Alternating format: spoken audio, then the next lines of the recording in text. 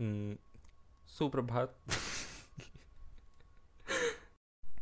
Hey everyone, welcome to the first episode of the podcast Cacophony with me, your host Rehan Ranjan.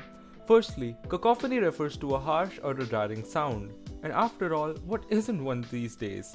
Those Instagram reel trend audios like the Patli Kamariya Bole which play non-stop, or those millions of ultrasonic waves which you don't detect but are deafening bats as we speak. Anyway, I'm thinking a great start to this cacophony of mine would be by astronomical exploration. There are multiple missions humanity has sent out over the past century, but the one we're gonna talk about, and let's be honest, the one most of you know about, is the one and only James Webb Space Telescope. This episode will talk about interesting stuff, including how to DIY your own Webb telescope, and how exactly do we plan on finding aliens.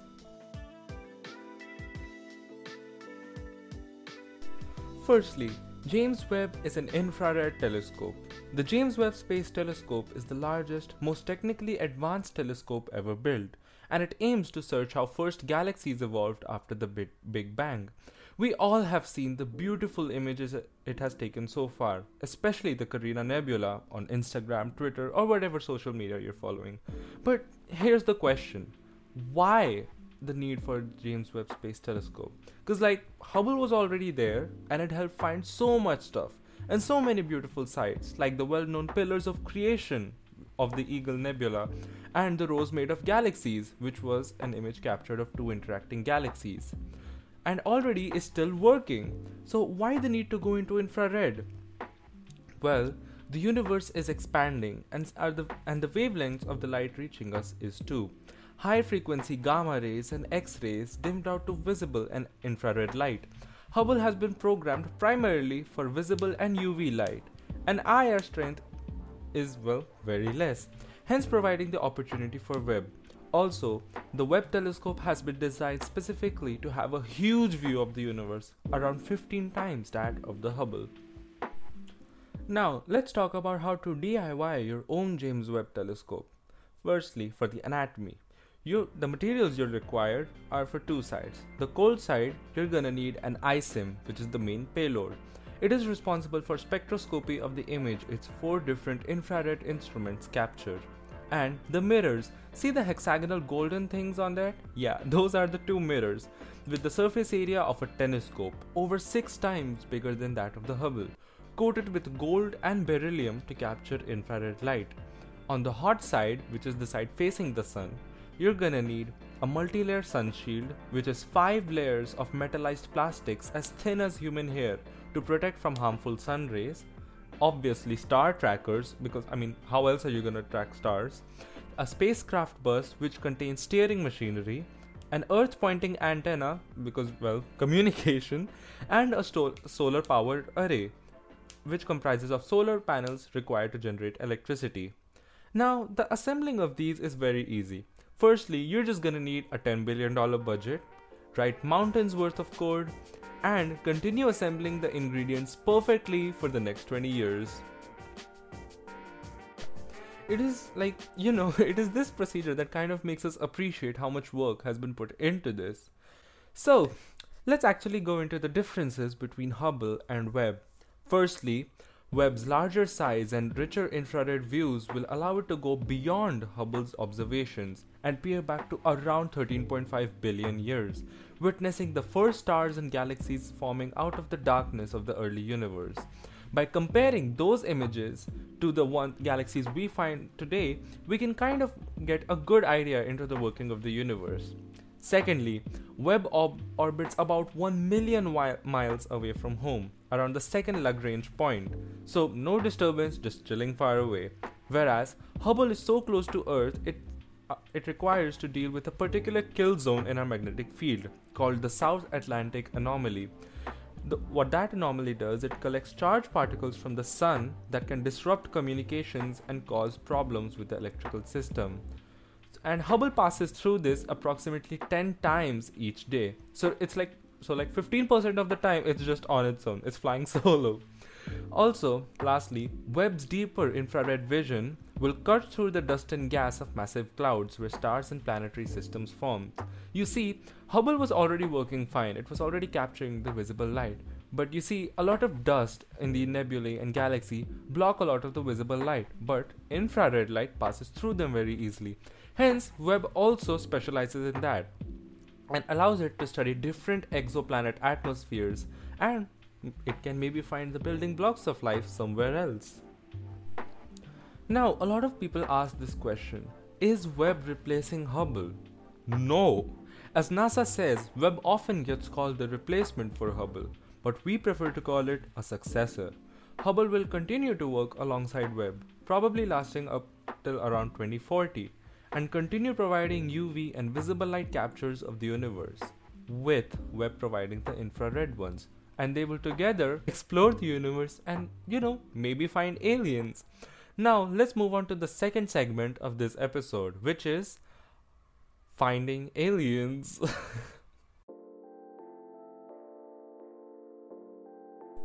Speaking of searching for aliens, you're not gonna just expect, scientists are not gonna expect to find Hollywood type of aliens, very smart, have the UFOs, taking over the world, targeting humanity, ET stuff. Or not even like the Men in Black kind of stuff with the proper languages, communicating, and everything. Though it would be pretty cool, but you're not gonna find that. Rather, you're kind of gonna expect small scale stuff. Like looking at piles of dust and wondering what kind of biochemicals are in these, and then further research on that. That is basically what scientists do when they're searching for life, through a process called biomapping. Biomapping is the search for traces of molecular biological structures, which help decide the relative time of existence of life. Now, Astrobiology 101. Now class, what kind of subjects are required in astrobiology? No one? Well, kind of guessed that. There are 6 main subjects which are required in astrobiology, which are microbiology, geology, astronomy, chemistry, ecology, and engineering. Yes, PCM students are gonna get a shocker. The main ingredients for life which scientists are mainly looking for now, are water, energy, time, and some key elements including carbon, hydrogen, nitrogen, oxygen, phosphorus, and sulfur.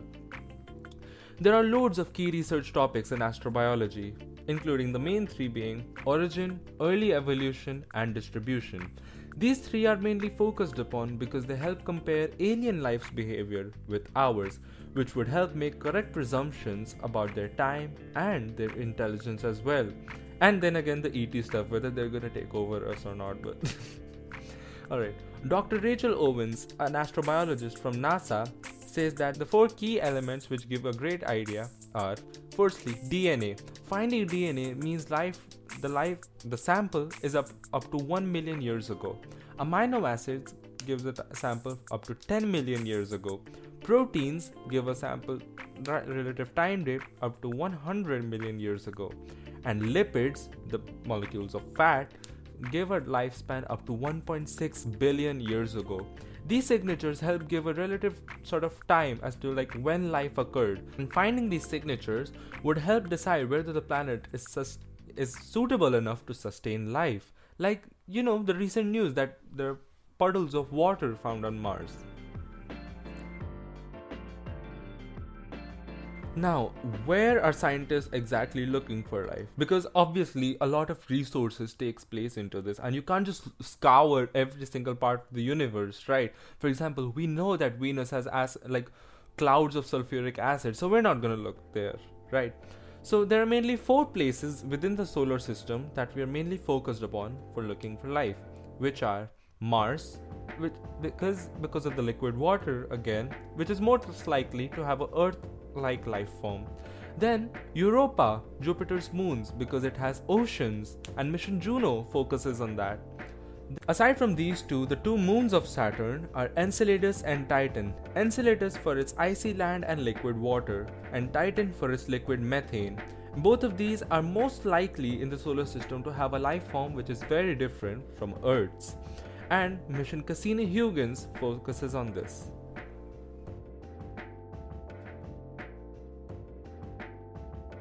that was all about finding aliens inside the solar system. But what about outside the Oort cloud?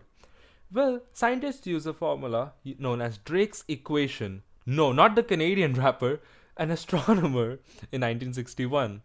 In 1961, astronomer Frank Drake proposed a formula that multiplied 7 parameters together to estimate n, which represented the total number of detectable civilizations we should expect within our galaxy at a given moment in time. The formula says, and I'm saying that, n equals to the average rate of star formation multiplied by the fraction of those stars with planets multiplied by the average number of planets potentially supporting life multiplied by the fraction that develops life at some point, multiplied by the fraction that the life developed would be intelligent, multiplied by the fraction releasing detectable signs into space, like for example humans are, multiplied by the length of time releasing detectable signals, meaning, how long are those signals gonna last for? These 7 factors multiplied together give the value of n. Now, scientists already know the rate of star formation, but there's a lot of ambiguity in the rest of the factors. Like obviously, we don't know how many fraction of planets are there which support life, let alone the rest of the stuff. When run through the simulations, n gave an insanely small value, which fuels the Fermi paradox. Now, a lot of you may have heard about the Fermi paradox, and I'm saying it again. In 1950s, Enrico Fermi, while searching for aliens, said his very popular quote, "Where is everyone?" Which made sense, because if there are so many stars in the universe, because there are thousands and millions of galaxies in the universe, each galaxy containing billions of stars, so why haven't we found any form of life yet? This paradox inevitably gives rise to the harsh truth that maybe we are the only form of life there is. Also, a lot of math and logic factors into the data used to calculate such values. A recent paper published by Anders Sandberg in 2018 solved the popular Fermi paradox by accounting the uncertainty of intelligent life in the logarithm scale. Well, the logarithm scale again is used because of this. Okay, let's say I were to say that a number lies between 1 and 10. Another person, say person X, were to say that a number lies between 10 and 100. So you, a listener, would be 9 times more likely to believe person X as compared to me. Similarly, if a person Y said that a number lies between 100 and 1000, you would be 90 times more likely to believe person Y than me. So, to make these orders of magnitude more equal, scientists used a logarithmic scale and used that to run their simulations. Again, in Anders Sandberg paper, it was observed that there is a roughly 50% chance of finding life alone in the Milky Way, but almost no chance that it is a K3 type civilization. Now, again, delving into more stuff, meaning there's almost no chance of life to form which has the intelligence to fuel itself using the galaxy as a resource. Interrupting this podcast to quickly explain the Kardashev scale, the K1, K2, K3 that I mentioned. K1 refers to a civilization intelligent enough to power itself using the energy of a home planet. Humanity so far is roughly around a K0.73. A K2 type civilization is a civilization intelligent enough. Why am I saying powerful? It's intelligent enough to power itself using the energy of its home star, preferably by using a structure known as a Dyson sphere. K3 type civilizations are the civilizations powerful enough to utilize the energy of their whole galaxy. For example, imagine a sort of alien life being able to power itself using all of the energy of a Milky Way. Yeah, that would be a K3 type civilizations. Eventually, you reach an K omega type civilization, which is able to power itself through the energy of a whole universe, and probably were the ones who created it. But then again, as obviously we're delving a lot into fiction here. So let's back out now and back to the podcast. The harsh reality of this whole thing is that we haven't found any life yet. Though humanity may continue searching for it, there is one truth to this whole quest. We are the only life forms we know, and right now we're not exactly doing a commendable job with our home. We both know Yeah, we both know that Earth is facing some problems and it's due to humanity.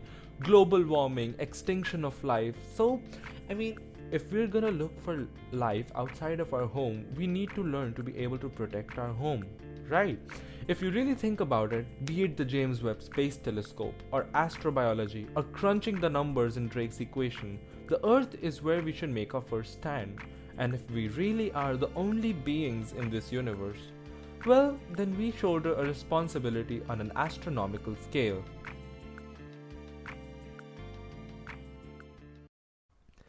And with that interstellarish note, let's end the episode. Thank you so much for tuning into the first episode of this cacophony of mine. Be sure to follow and leave a like. Can you like podcasts? I don't know. Be sure to follow though, and follow me on Instagram. I'll leave both of the links in the description, and share with your friends. And if you really want to go the extra mile, please leave a 5-star review. That means a lot. So, see you folks next time. Till then, be harsh and jarring. Dhanyawad.